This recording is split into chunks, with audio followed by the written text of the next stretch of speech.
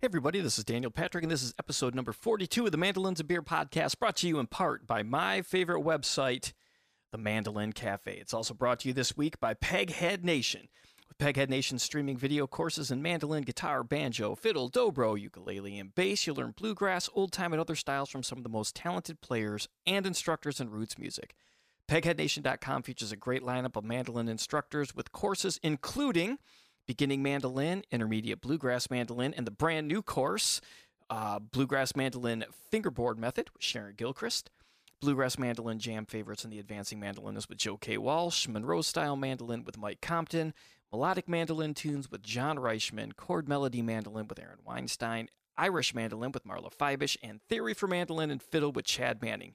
Courses include high-quality multi-angle video lessons, downloadable notation and tab, play-along tracks, and plenty of tunes and songs to play.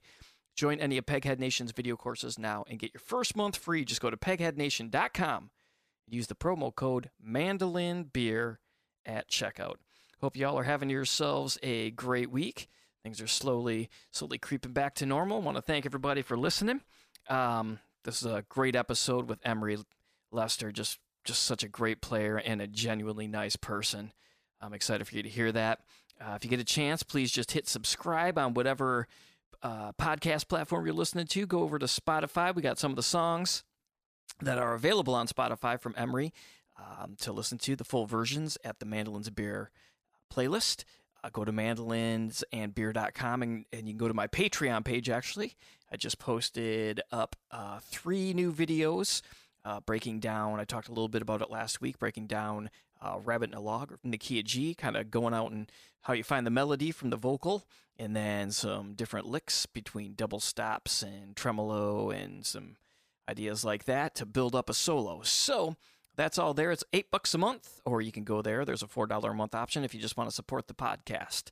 And I really do appreciate all your support and everybody who's taken the time to click like and subscribe and follow on Instagram and all that great stuff. So thank you so much. And let's just get into the episode here with Emory Lester. Cheers, everybody. Take care.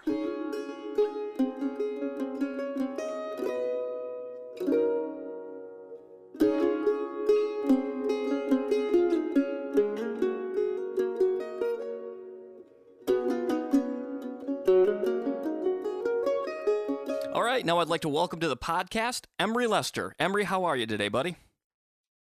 Doing really good. Great to talk to you today. Man, great to talk to you as well. I really appreciate you taking the time here on a weekend. You know, free time is a premium, and I really appreciate you doing it here today on a Sunday, no less. Well, thank you very much. Yeah. So, what's been going on in your world here? I know you have a daytime thing, but any of your stuff musically been affected by any of the recent events of the pandemic and such? Well, of course, there were a lot of events scheduled this year, this summer, for us, and pretty much all of them have been postponed or canceled. And of course, that's happened with most musicians here. So no different with me.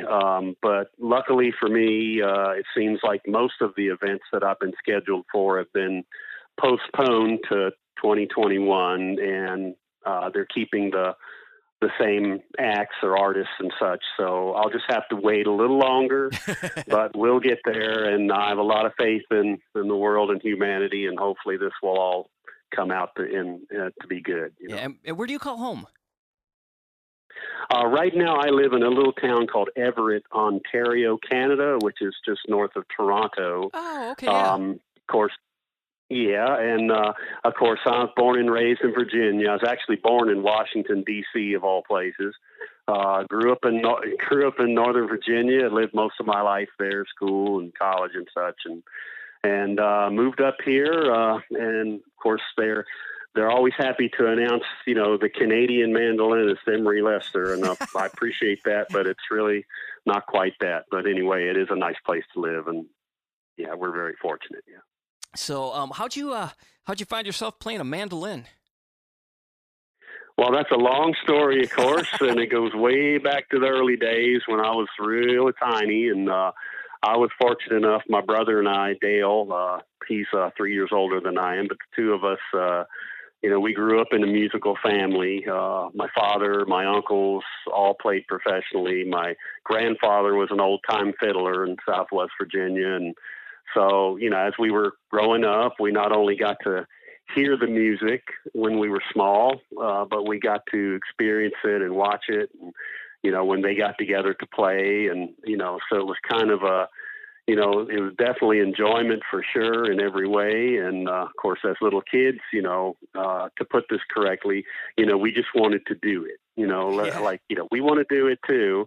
And so it didn't take us long to start to play plastic instruments to start out with, thinking we sounded like, the top-notch players and and dreaming and all this until we actually got a real instrument and found out how good we really were, and the fact that we were going to have to practice and make something of it. But it was always a joy, a challenge, but always a joy, and was on our minds all the time. And so we got to play, with our relatives.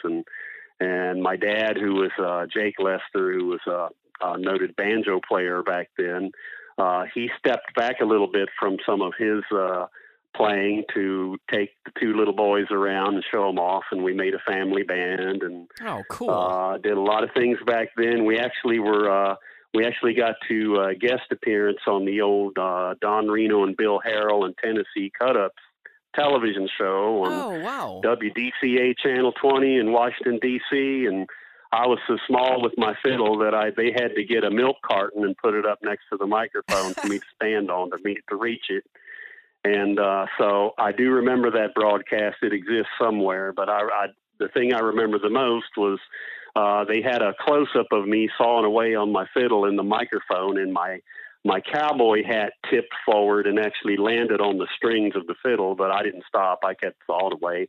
And I had the honor of none other than Don Reno reaching over and pushing the hat up away from my strings, just giving me a little help there.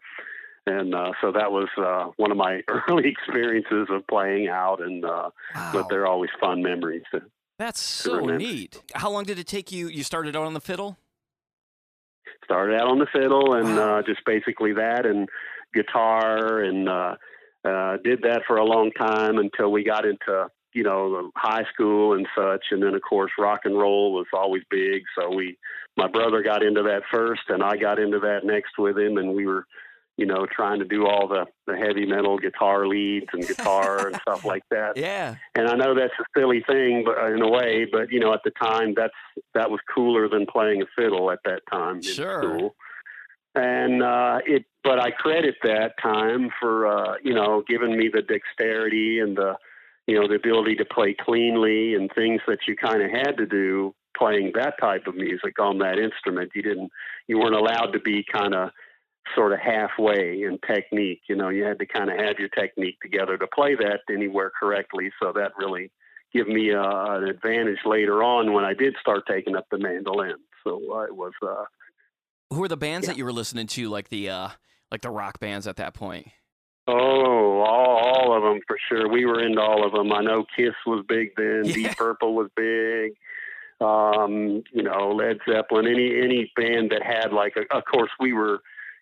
Kind of really into the instrumental part of it. None of us could really sing, that way. You had to kind of be angry and have two strikes against the world to really be rebellious enough to sing that music correctly. And we never did, but we liked to play the instruments, of course. And so any of the players that were really playing really well at the time, of course, and, caught our ear, and we sat around trying to make those sounds and learn how to do it. And, but it had a kind of an interesting effect again, because it kind of formed technique a little bit in advance. And, unbeknownst, of course, we didn't, I wasn't doing it for that reason, but that's what kind of happened in hindsight.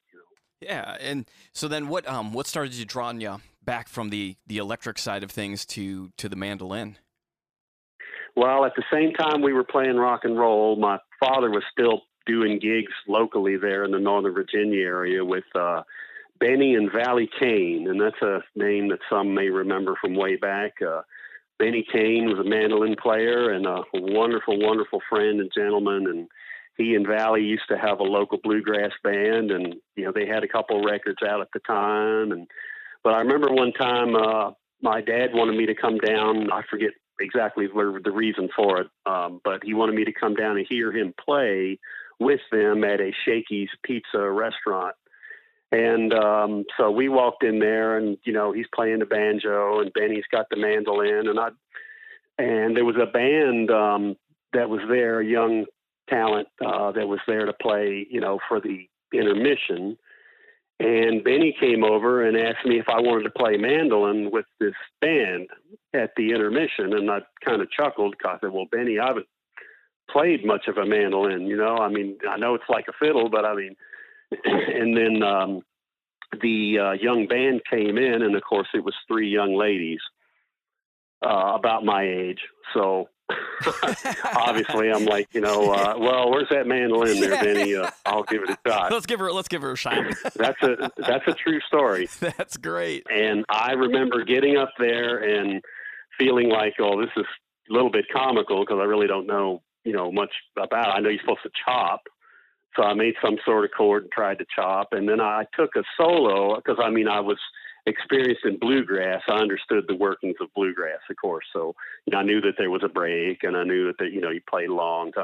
But when I played my break, I got all this applause, and I really don't know why. I thought it was really funny. Like, maybe they're just being kind to me. But, in hindsight, again, I think it was the fact that I had some sort of technique built up inadvertently and used it. So it was exciting. Like, hey, this is kind of cool. I enjoy this. So that's where it all started right there as far as mandolin. And I think the next thing that happened was I got a hold of a record album, the award-winning Country Gentleman. Of course, that's the one that Doyle Lawson played all the great, he played great mandolin on all of them, but that one in particular.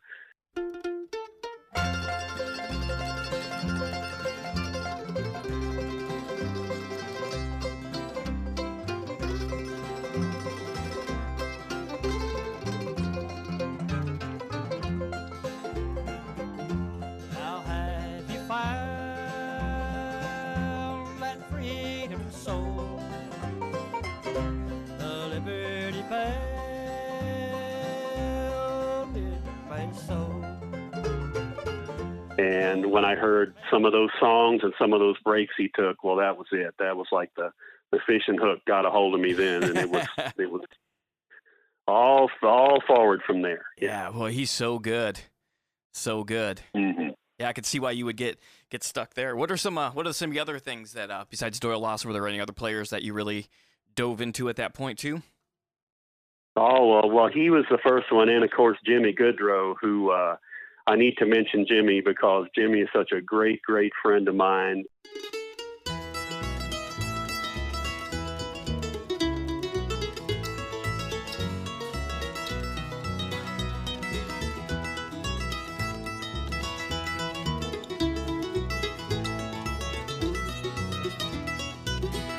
It's been 10 years and 3 since I first went to sea, and I sailed from and actually did some great things for my career early on, and I really need to give him some credit for some of my albums like Pale Rider, who he got behind and supported, and he got excited about me. It was long after I got excited about him, of course, but these, Jimmy and Doyle both, were playing the mandolin in a way that I really at that time hadn't heard, which is, they were playing it carefully, using technique and playing with the, clean notes and full tone, and really, really letting me hear what the instrument could sound like and what it does sound like. And, and as early on before that, there were players that didn't quite have the technique that they have today in today's world. Right. And so it was hard for me to really identify with it early on, how good it could be, because I hadn't sat with one. But after hearing those guys play, that was very exciting because, when obviously, yourself and everybody that listens to the podcast, as soon as you hear a mandolin played with full tone, it's like nothing else. And, it was certainly an inspiration and just made me want to play all the time at that point.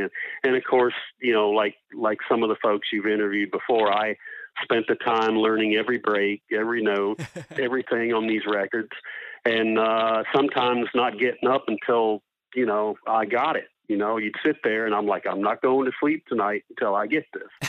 I want to know I can play that break when I go to sleep tonight. So sometimes my mother would find me in there with the mandolin, laying on top of me. I'm sleeping away. And so we kept trying, but we learned them all. And, all those breaks were great. And I don't know if Doyle listens to this, but Doyle, he just, is such an inspiration to so many. And I have to hang my hat on all that he did for sure. And then, I know he did an album called Tennessee Dream.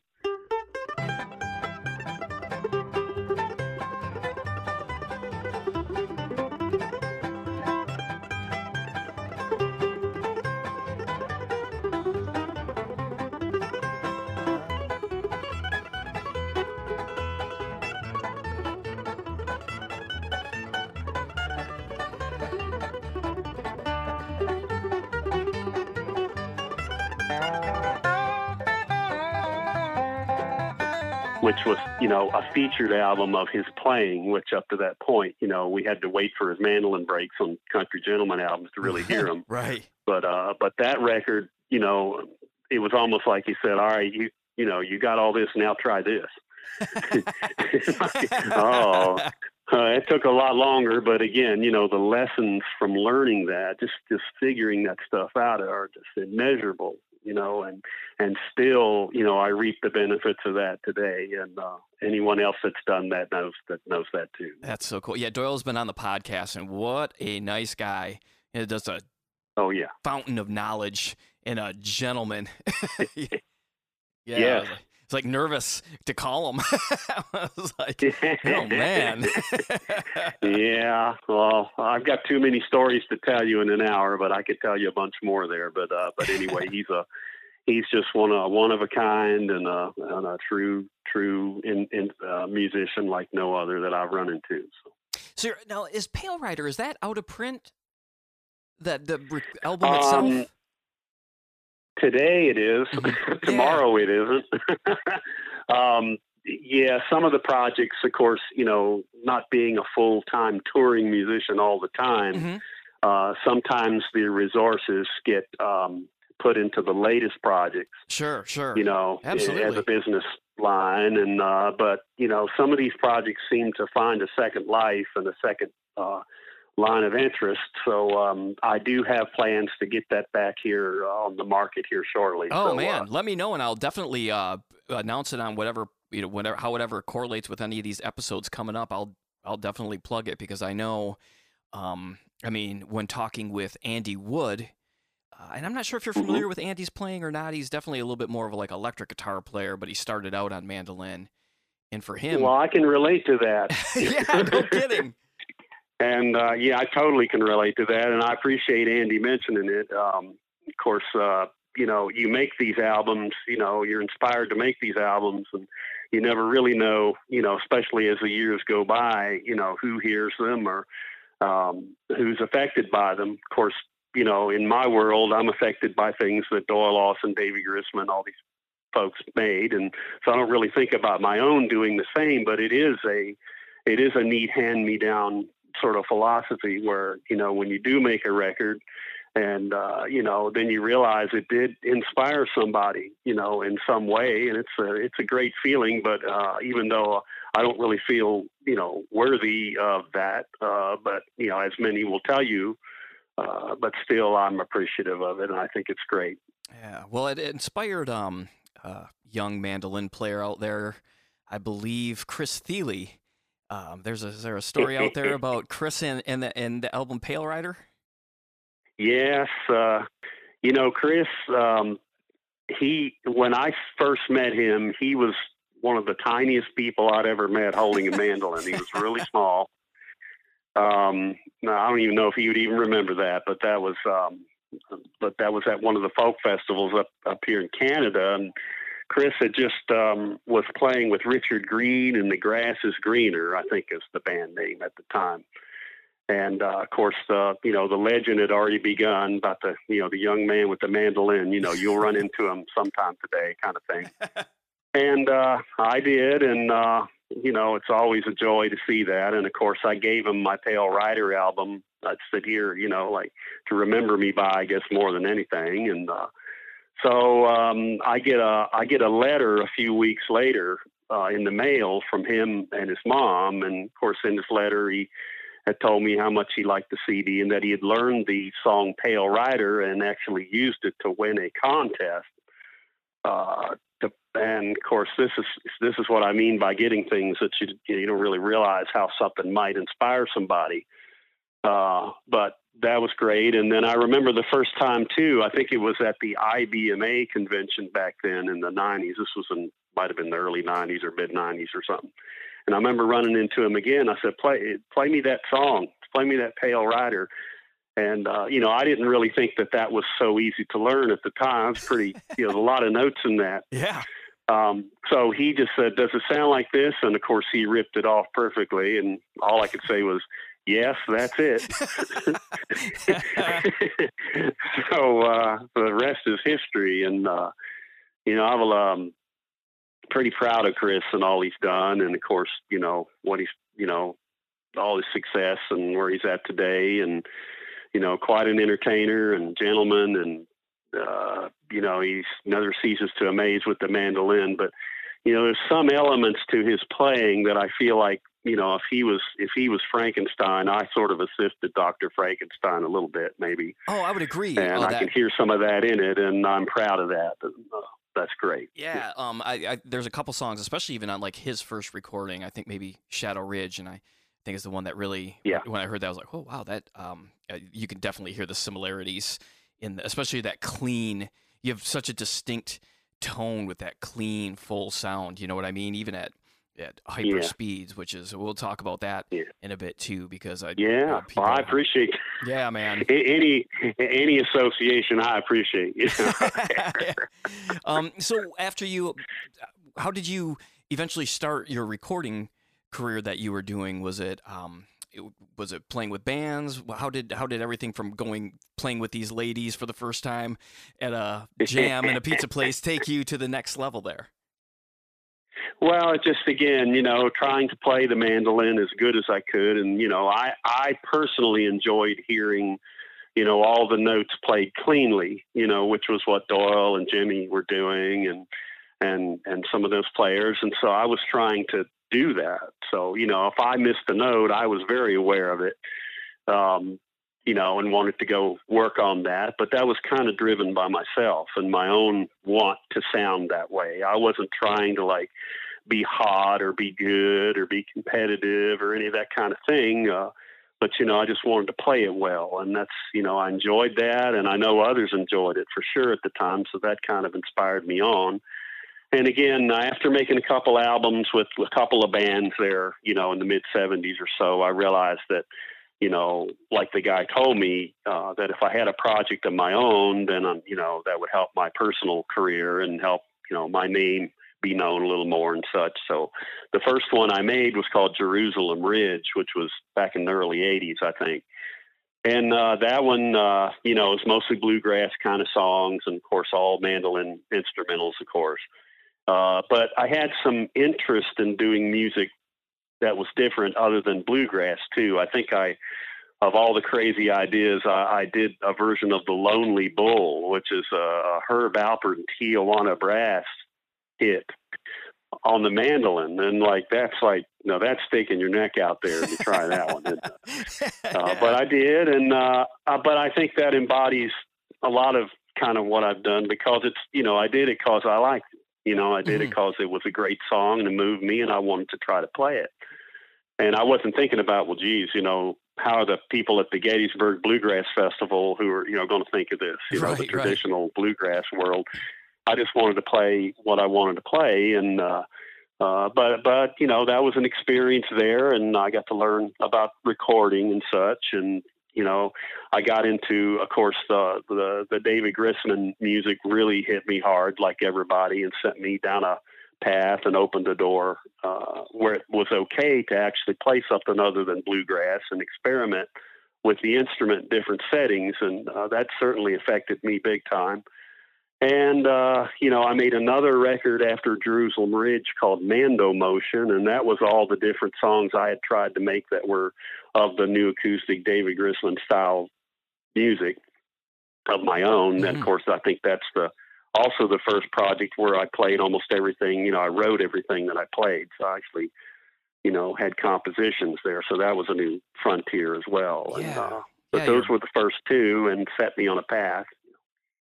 And you're a multi-instrumentalist. Like you play a lot of the instruments on these recordings, if not all of them on some of them. Well, that happened mainly, of course, out of interest for one. But the funny thing is that I couldn't find musicians locally there in Northern Virginia at that time that could play the kind of things on these instruments that I wanted to have. Of course, I wasn't as connected as some, and I couldn't just call up Tony Rice or J.D. Crowe or right. or these folks. And so I ended up having to learn this stuff on my own. And one of my biggest mandolin influences, oddly enough, is Tony Rice, because, learning the guitar like that, when you have, you got to learn how to, do all that cross picking and picking in and out of those chords and that rhythm. And, it kind of bled into my mandolin style after doing that on the guitar. And that's kind of what they call a happy accident.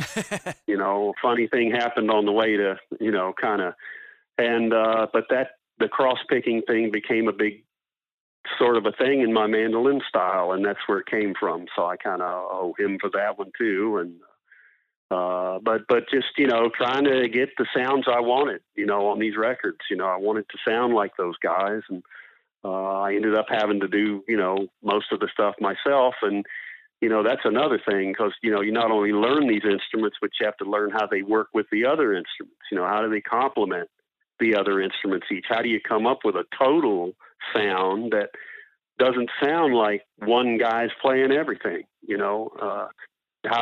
and like that. So that's always fascinated me there. And, I've always enjoyed doing that, even all the way up to now, When you do stuff, when you do stuff in the studio, did you really delve into like the different mics and placement in different things like that as well to get these tones, or was it more just the instrumental approach? No, I've never really been completely 100% knowledgeable of all the technical side of this equipment and all. I do use a couple of Neumann KM84s when I record my mandolin. So, I mean, that seems to be consistent with most players that know about them. And, but generally I kind of left some of that to those who did it best, and just tried to make it good before it ever hit the mic. And I know Bill Emerson, who's another great inspiration and friend of mine, and taught me a lot. Great banjo player with Jimmy Martin and the Country Gentlemen. But he told me that, you got to get this stuff to sound good before it ever even gets to the mic. Oh, absolutely. And so I really paid heed to that, and I just really tried to make sure that what I played was sounding good before it ever, made it to anything that could alter it or enhance it. Yeah, for sure. As you mentioned Led Zeppelin, there's a great story of John Bonham in the studio, and they're getting takes, and he'd go back in the control room, and they'd listen. He's like, no, and he'd go back out, and he'd record it again, and he ends up grabbing the engineer by the collar and dragging him into the studio, and he's like, you hear this? Make it sound like that. Don't need the crazy mic. Just make it sound like I hear it. That's so. What's interesting is that a lot of times on these record albums that influence and inspire us, we hear a sound that captures us, and we want to try to emulate that sound, or we want to try to sound as good as that. So, what happens is, the person that's listening to this actually works on it to the point to where they actually can get these sounds, especially acoustically. But what's funny is that the source or what they were listening to get these sounds to start with, often those artists were in there, they had 25, 30 takes to play it that way, right. To get the tone right. They worked on it till they got to the point where it was where it ended up. And, and then when we hear the recordings, we feel like, well, geez, we got to sound like that now.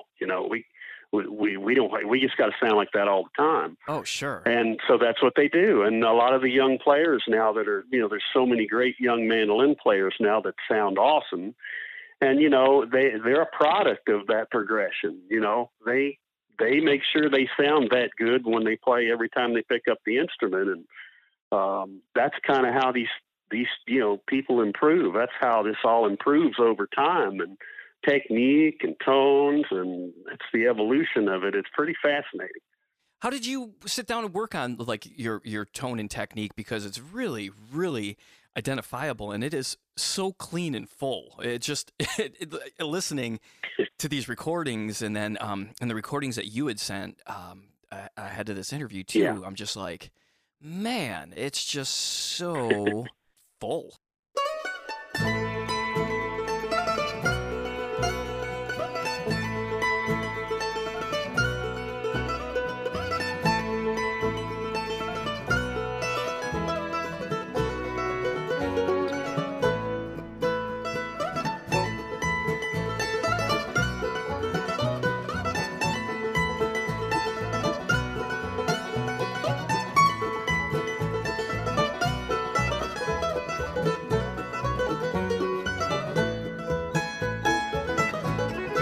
I appreciate that.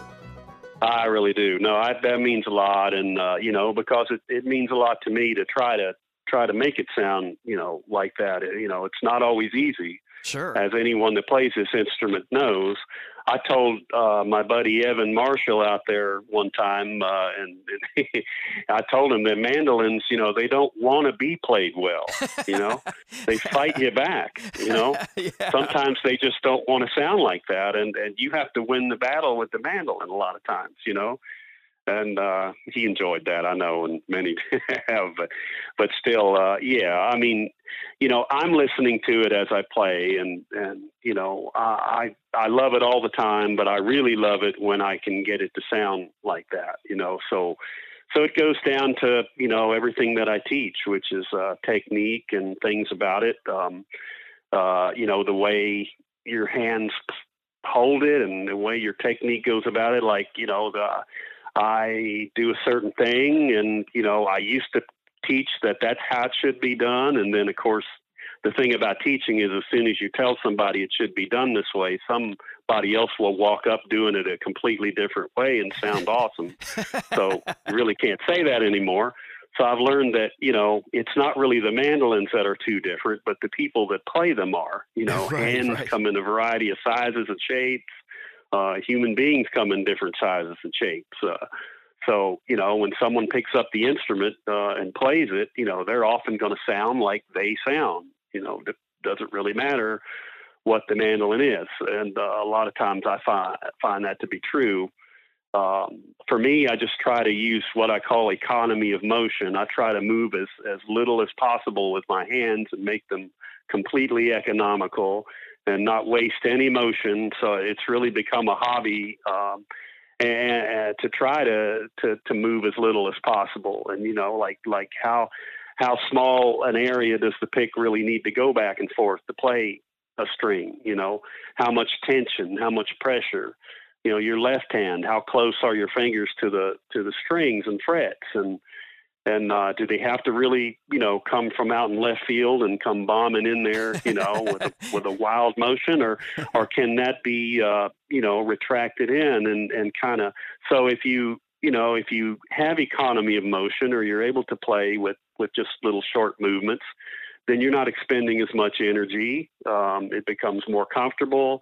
And then when you have to play fast, you kind of almost have the deck stacked in your favor there to do the best you possibly can. So, I mean, It's kind of built, when it's built correctly, then it's there to use. And, I've seen players that have this down to a science, and it's amazing. And I've also seen players that struggle with it, and you can tell right away why. And so, I enjoy trying to help those that, that need help in that area, and watching them improve. And that's always been a joy. And you do Skype lessons for people out there listening who might want to sign up and take some lessons from you and get some of this wisdom directly from the source. I appreciate that. Yeah, I've done this. I've been teaching since 1978. That's a long time. back when my father was teaching banjo at a local music store in Manassas, Virginia, and he didn't have time to continue because he had a day job at the Washington Post newspaper. And so here I am, 10th grade in high school, and he comes home one night and says, I want you to come down here and teach these people. I'm like, well, I don't think so. He's like, well, you can do it. I'll sit with you. I'm like, well, I can't do that. And I credit him with getting me to go over there. And, I took over those couple lessons. He stayed 2 or 3 lessons worth, and I've been doing it ever since. So, teaching banjo, mandolin, guitar, and, some fiddle and such like that. But yes, ever since about 2012 or 2011 or something like that, I've been doing online lessons. So I've been doing that for quite a long time. And in my case, since I have a day job, my time is limited to evenings, such during the week and all.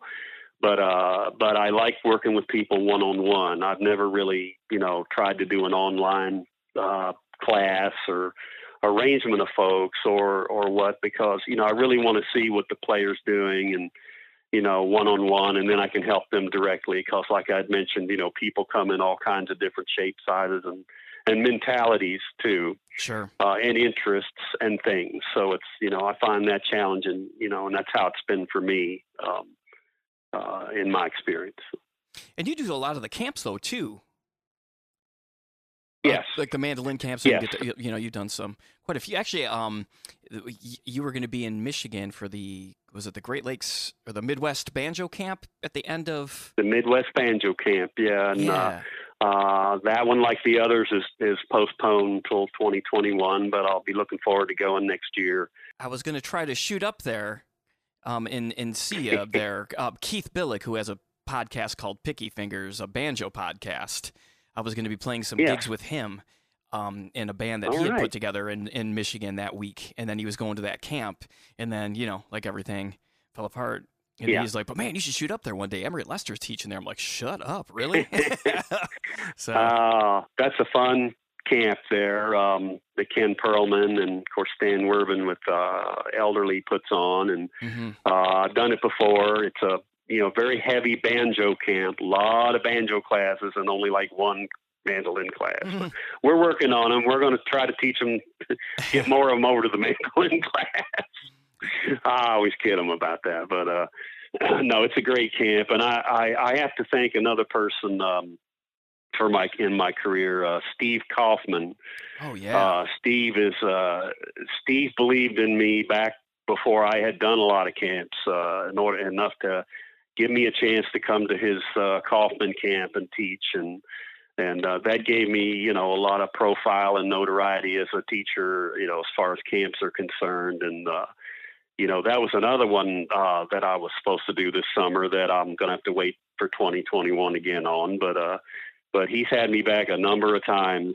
Been there 7, 8 times or more, and I owe him a lot, and if he's listening, I'm very grateful, Steve. I appreciate you believing in me, and that's certainly helped me down the line many times.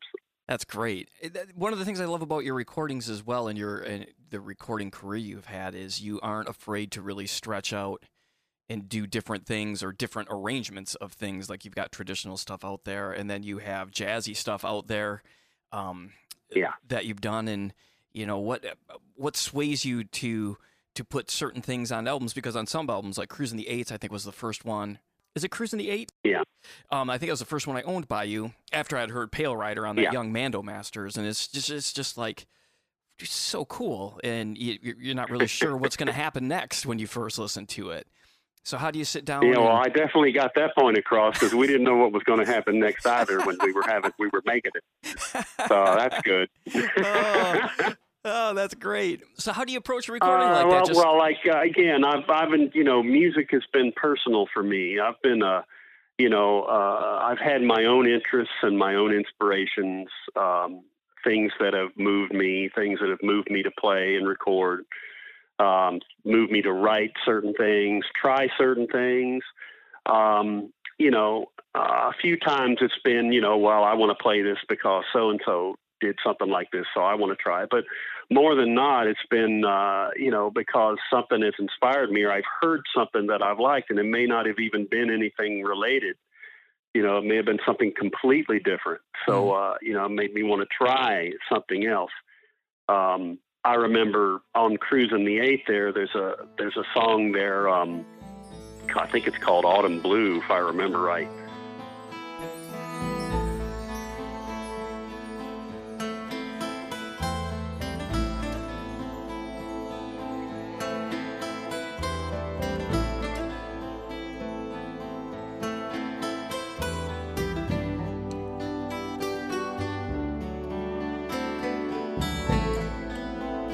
But a jazz artist named Craig Chiquico, who's a great guitar player and made some wonderful projects back in that New Age era. Yeah. Did this song, and it's just like, I loved all the songs, but this one I just kept wanting to hear it over and over again. And after you hear it enough times, it gets into your head, and next thing you know, you're trying to play it on a mandolin, and like, what would that sound like? And I ended up doing the whole tune, on that Cruising the 8 as much as like he did or tried to, and you use a mandolin as the main voice. Right.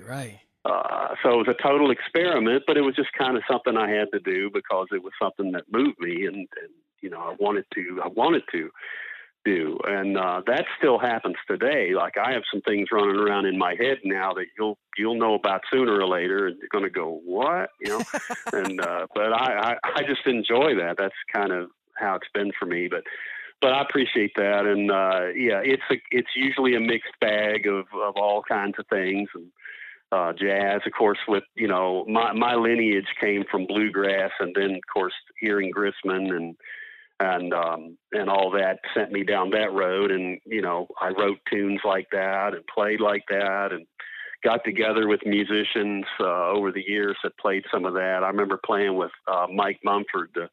Of course, he's a famous banjo player now with Frank Sullivan, but I remember he can remember the days when we got together and tried to play dog music and such, and like that, and James Han and some of these guys I knew, and eventually met a guy named Francois Vola, who's a Frenchman who moved over to this part of the world and came to Virginia, and I met him, and of course he's related to Louis Vola, who was a bass player for the Hot Club for Grappelli and Django Reinhardt. And but he liked Tony Rice of all people, so he was learning how to play like Tony Rice on the guitar, and we got together and had a band there, and that was back in the early 90s.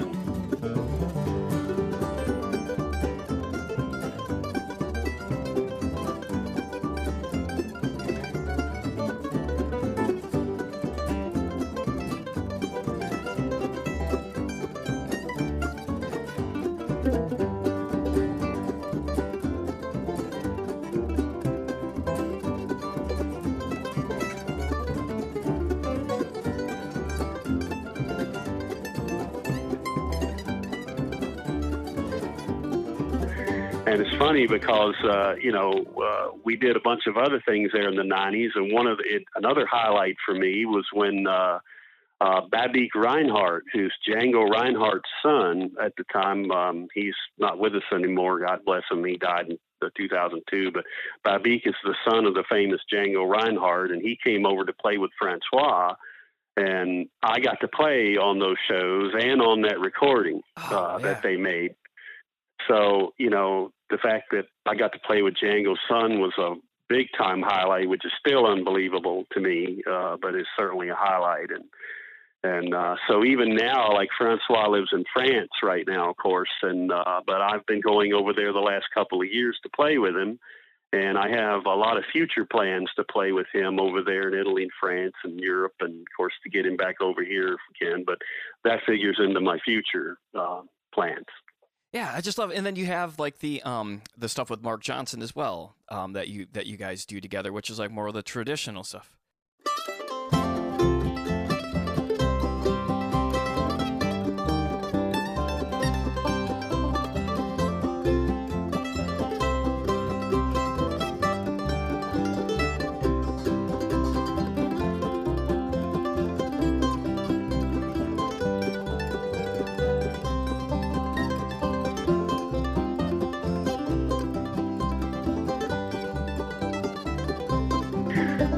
And I can't go through this without mentioning my great friend Mark Johnson, who, God, that goes back to the late '90s. And Bill Emerson, again, the banjo player who we owe so much to, knew about Mark before I did, and of course he told me about it, about Mark. And Mark was supposed to come up to Virginia to record, and he wanted to get us together because he thought we were compatible, and we certainly were. And 20 years later, we're celebrating the Acoustic Milestone CD, which is the fifth, or I think the sixth one, maybe the sixth recording we did to that point. And another gentleman, I just sneak in a little plug for some totally important in my career.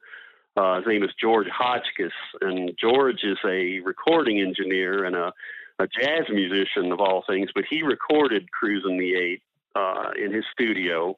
He recorded all the projects that Mark Johnson and I did, and some other ones that I had done. So, like, George gave me all the recording knowledge that I have today and ability, and I can't thank him enough. He's one of the best out there, and he often doesn't get mentioned, but I couldn't talk to you today without mentioning him. So nice to hear people tip the hat to all these names as well. People that inspire and have helped move a career along. It's great to hear. Yeah. Now, Mark Johnson is a lot like I am. He's an instinctive player. Like, he plays music instinctively. Neither one of us can tell you all the technical aspects of the music that we play, and the theory and the composition and stuff. But when we just do this and we play, from our heart and from our head, and we're compatible that way. He writes tunes and doesn't know where they come from either. So that's kind of how it has been for us. And and Mark's career has been a great one all along. And he's included me on things like when he played on the David Letterman show with Steve Martin, and I got to play on that with those guys as well. So, things like that I'll be eternally grateful for. And that's crazy. From Don Reno TV show as a little kid wearing a cowboy hat falling on the strings to David Letterman with Steve Martin. To the David Letterman show, playing fourth deer at way too fast a speed, but we pulled it off on the show. And but it was a lot of fun. Yeah, again, these things are privileges that I've somehow been able to get. Everything great that's ever happened to me has happened because of someone I've known and someone's kindness that they were able to either include me on or get me involved in. And it's just great. And I'm not finished yet by any means. So. Oh, good. I haven't asked anybody this question yet, actually, but you do a lot of the camps, and some of these camps have some great players. And when you said the Django Reinhardt son, it reminded me of a camp video that I'd seen somewhere out there of you doing Limehouse Blues. And it's just a bunch of great players. And I was wondering if maybe you had any stories from some of these camps of playing with some of these killer musicians that maybe there's no recordings of, or just any cool jam memories with some of these people out there that you've met in the years past. Yes. God, there's too many to name because, of course, as you know, a lot of these camps will hire, some pretty famous folks. And, but the consistent line amongst all that is that every one of them, and the list is too long to name, every one of them have been like wonderful people.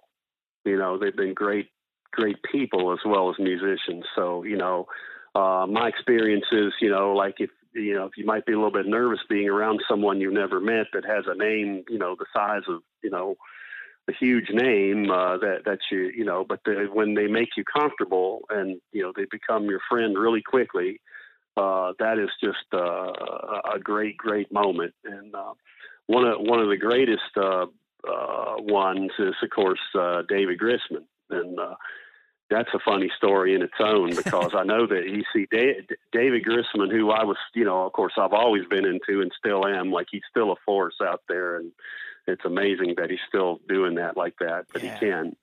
But still, back then, I mean, that name's larger than life to me, with what I did and what it meant to me. And Ronnie McCurry told David about me, and I remember getting a phone call at home. This was in the early '90s, and and hey, Emory, this is David Grisman. And I was just sure that it was a friend of mine playing a joke on me. And it took a minute. And when he laughed, and of course I knew the laugh, and I think every hair on the back of my neck stood up when I heard that laugh, because I realized this wasn't a joke. And I went down to the IBMA and met him that year, and we hung out and played in a room, and he just like an old friend, and talking and enjoying the time. And I had to pinch myself saying, "Oh, this is the real David Grisman I'm talking to here."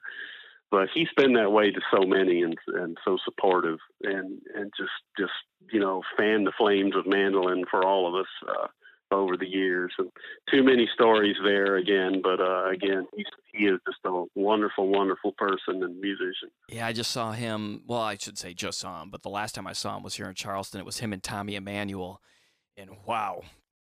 Yeah, and but just if it makes you want to play. Yeah. Oh, yeah. So I always hear folks say, "Well, I want to go burn my instrument." Well, I know they're not going to really do that, of course. They're just saying that. But I mean, if you see something that's like really, really blows you away like that, it should make you want to like go home and grab a hold of that mandolin and just start playing it. Absolutely. Till the wee hours.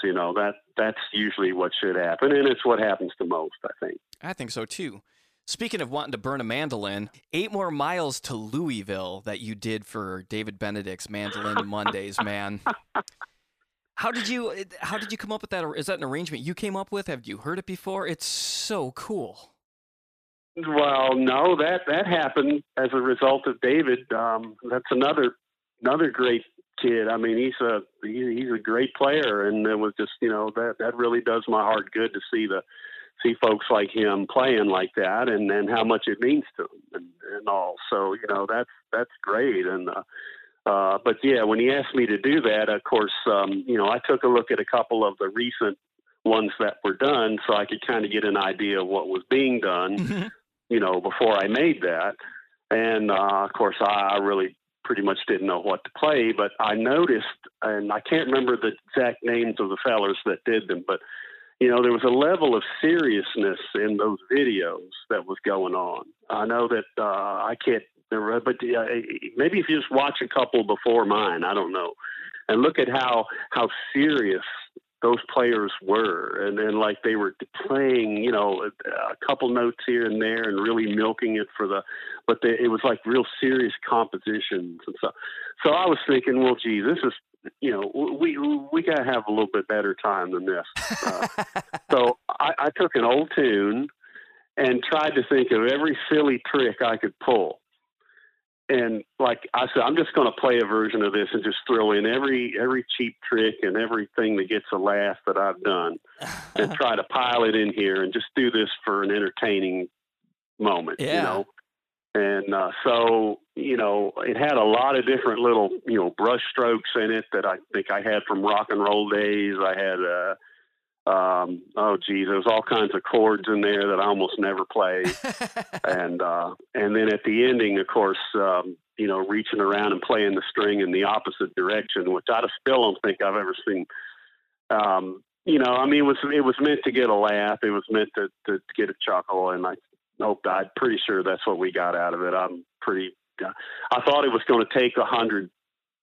You ever see someone like in the living room take a plastic golf ball and they try to chip it into a plastic cup, and it takes them like 100 times? Yeah. I thought that's what it was going to take in order to get that done, but I got that on the third take. Did you really?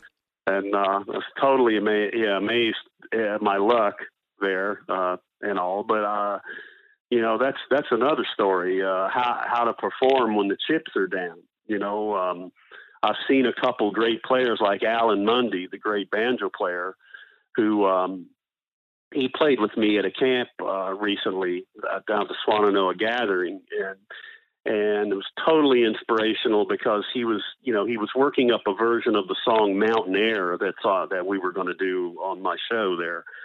And Mountain Air, he wanted to play the notes just like the record. And I said, well, Alan, play anything, like just a 3-minute stab on the stage there. And he's like, well, no, I want to get it. So, and he struggled getting it, and he was right up to the time. He was back there working on it. And I'm like, Alan, you could play anything you want. But when he stepped out in front of that audience, he nailed it. That's the first time I heard him nail it. And that inspired me so much because, with the great players, when the chips are down, when it's time to play, they find another gear. They find another notch. And I've never forgotten that.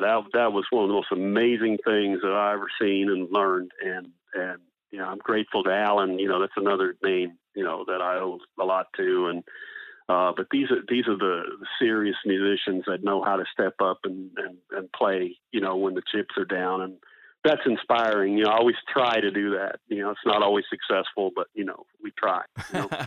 Let's, do you mind if we talk a little bit about mandolins, like gear-wise and stuff? Like what type of things you're playing? Yeah, sure. Well, I love mandolins. I can't, I get moss like most. And I've had many over the years. Right now, the main one, the main affiliation I've had is with Northfield here since about 2011 or 12. And they were gracious. I remember at the IBMA, the great mandolin maker, the great musician Chris Warner, who played banjo for Jimmy Martin and such. But Chris Warner's known for making Marty Stewart's famous mandolin. Oh, right. That's the one with all the signatures. Yeah. And Chris was sitting there at the booth, and he said, "You should go over and take a look at those Northfields." He said, "If I had the coin, I'd pick one up today." And that's a heavy endorsement coming from someone like Chris Warner. So I walked over there and met Adrian, and one thing led to another. And the next thing you know, I went down to Michigan there at Marshall, and he presented me with the number 81 F5, which I had for so long. And it's, of course, known mostly now for being all beat up and scarred up and scratched up and all. But I'm happy to report, for those that don't know, that mandolin has been now refinished. It looks brand new. It's a black face. Northfield's worked on it a bit as well. It was refinished by none other than Chris Warner. Oh, the same kidding. Feller that actually, he did a great job on it. It's beautiful. And so I still have that thing. It sounds great and plays great. But as well, Northfield also presented me with their artist series, the 5-bar artist F5, which kind of the main instrument I've taken around and played on the road here in the last while. And it's beautiful as well.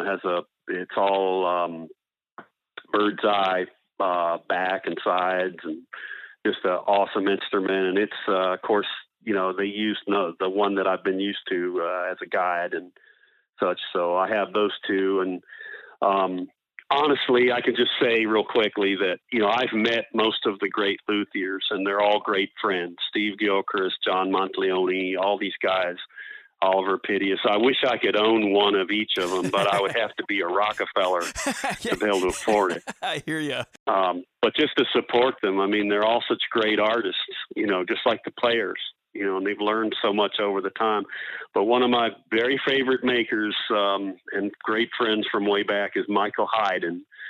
And I used to play one of his mandolins several years back, but I've always wanted one of his what's called heritage models, which is the really old wood that he's kind of reserved for these models and such. And he teased me with one he made many years ago, I think 2007 or 8, and I've never forgotten it. So I commissioned him to try to do that again for me, and he did. And I now have this beautiful Haydn F model heritage mandolin that is, it's the dream come true for me. I don't know how it can be beat, but I love it. And so between that and my Northfields and the last one I'll mention is another great friend of mine named Dale Ludwig, who did an amazing thing for me. I actually drew him a picture of an A model that I had in my head.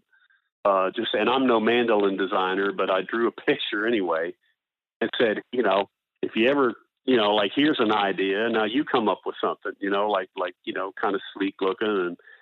And he sent me back pictures of a top that he had cut to my drawing, using my drawing. I'm like, oh no, I'm like, I didn't mean that. I wanted you to come up with that. But he built my drawing to the T. he made it, he brought it to life. And I have this beautiful A model, we call Emory Lester model Ludwig mandolin, which I still have sitting right by my chair here. It's the one cool. I tinker with all the time. And he made me a mandola of it as well. And so I think I did a project called Christmas Carols quite a number of years ago, and the two mandolins, the mandolin and the mandola, are on the cover of that. Yeah. And but they're awesome too. So between these four toys here, I have to choose which one. I rotate them. I love them all, but you know, it's like David Grisman told me, there's always another one coming around the corner. That's right. He's got that songs, I don't want your mandolin, mister, but he's like, but I really do. Yeah. Yeah. I love them. Do you use like a specific string? And this is nerdy stuff, but like strings and picks, do you have like it doesn't matter. You're just like, hey, let's. Well, Diodario's been our string for a long, long time. And of course, you know, not so much myself, but the bands I've worked with have had, you know, arrangements with Diodario to stock us up and such. So, sure. You know, EXP 74, J74s, those are all good. I used to like to mess with those flat top 74s, the ones that had the little second string, second string winding. Yeah. Excuse me. Yeah. The second string was wound on it, which is interesting. And those things used to be neat. I used to love those. They worked great inside, but take them outside at a festival and they weren't very good. So like it was kind of weird with those, but I enjoy tinkering with those. Picks, of course, Matthew there, Blue Chip, is always, you know, taking care of us and made great stuff. So I'm still using the Blue Chips, of course. And they work great for me on anything, mandolin, guitar, anything that a pick's needed on. So, you ever like a shape you favor? TAD 60. Oh, okay, yeah. I use a 60. I like a little more beef on it than the famous 55s that most of the mandolin players have taken on to. I want the pick to do a little bit more work for me than I just put it on it. So it does a job for me, yeah. Before I go on to this next question too, I should say you also have, there's some YouTube videos out there of you doing instrument demos for, is it Boyd's House of Instruments? Greg Boyd's House of Instruments, yeah. Yeah, if people want to get an idea, we talked a little bit about your tone and technique, and I'm pretty sure you could probably play anything and make it sound incredible. But if people want a real good idea, if they aren't familiar with you, just go watch some of these videos, and it just doesn't matter what you're playing. It sounds like you. I love it, man. It's so cool. I appreciate that. I've done a lot of things in the Montana area. I've done some solo shows the last couple of years out there, amongst other places. But it's kind of fun to go up there and, you know, take a mandolin, an octave mandolin, and a guitar, and entertain a room full of people yourself for several hours. And it's quite a challenge. I've enjoyed that challenge. And but while I'm there, Greg Boyd's House of Instruments is there, and you know, he always stopped by there, and you know, one thing leads to another, and we demonstrate some instruments there. And but no, I love him, and it's a great store, and I enjoy doing that for him. Yeah. I've got two more questions for you here during this this podcast, and the first one is, if you had 10 minutes a day to work on one thing, what would you work on? Well, again, I'm a heavy believer in economy of motion. So, you know, the thing I've always enjoyed when I hear anyone play a mandolin is when I can hear everything clearly and cleanly. So, because the instrument has, you know, these instruments, especially the ones that are made today, have such great, you know, I mean, they're capable of such great tone and such. So, you know, just, you know, if you're going to play 10 notes for me, I want to hear all 10.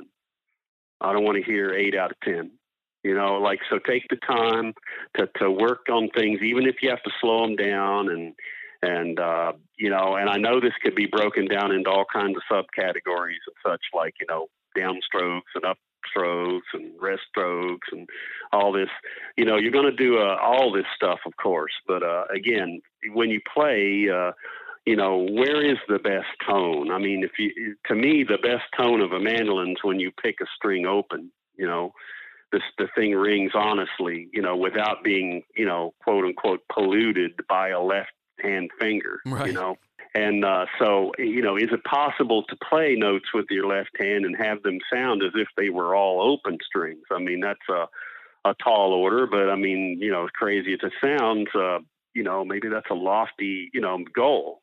Maybe it's something to try.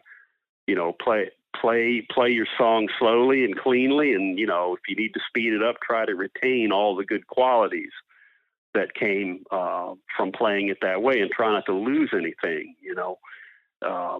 So that's we work with that with a lot of good players and such, and a lot of it resonates, and there's a lot of improvement there. Sure. I often tell good players, if it's 20 rungs of a ladder to get to the top and you've went 17, go ahead and try to perfect it, to use that terrible word perfect, but I mean, just try to improve it.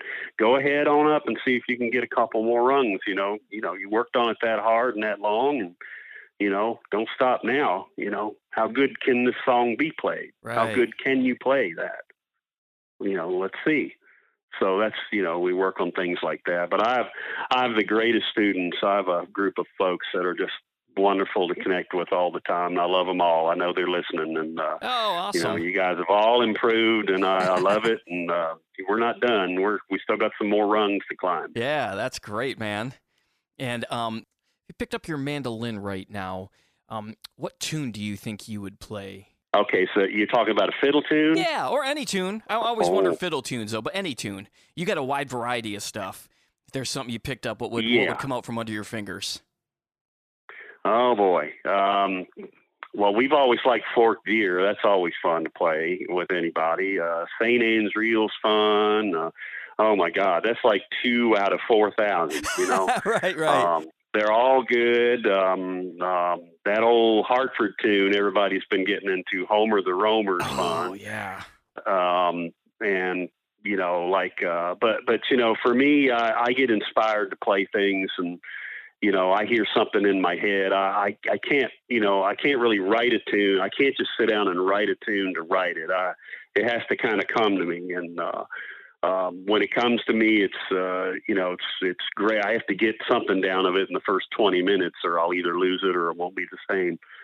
But music's very personal that way. And when something comes to me that really moves me like that, that's when I get really excited to try to craft it in the studio and make it into something. And my album At Dusk is full of that. Those are the songs those were the ideas that came out of somewhere to me that I formulated into songs.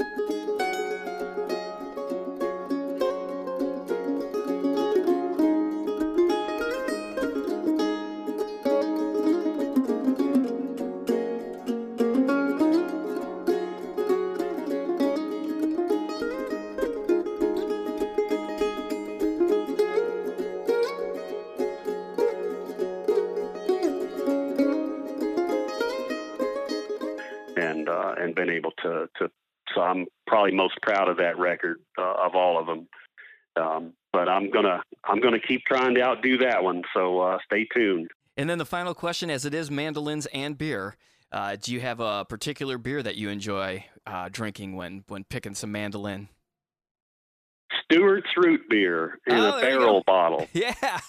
I don't drink. Right I on. appreciate the question. Yeah, no worries. I knew that was coming. That's right. It's probably a good thing. I indulge in everything I love, so it's probably good that I don't. I'll tell you that. I might be in trouble. I love Stewart's root beer, though. That's good stuff. Does that classify? I don't know.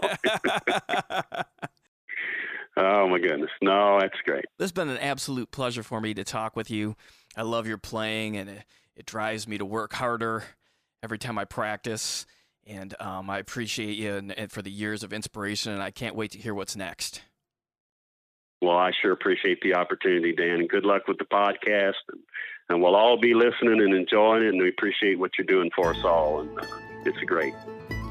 Well, thanks again so much to Emory for taking the time to be on the podcast. Be sure to go to his website. I'll have a link at mandolinsbeer.com. Thank you to Peghead Nation and the Mandolin Cafe. You guys have yourselves a great week. If you get a chance, head on over to my Patreon and check out the new lessons. Cheers, everybody.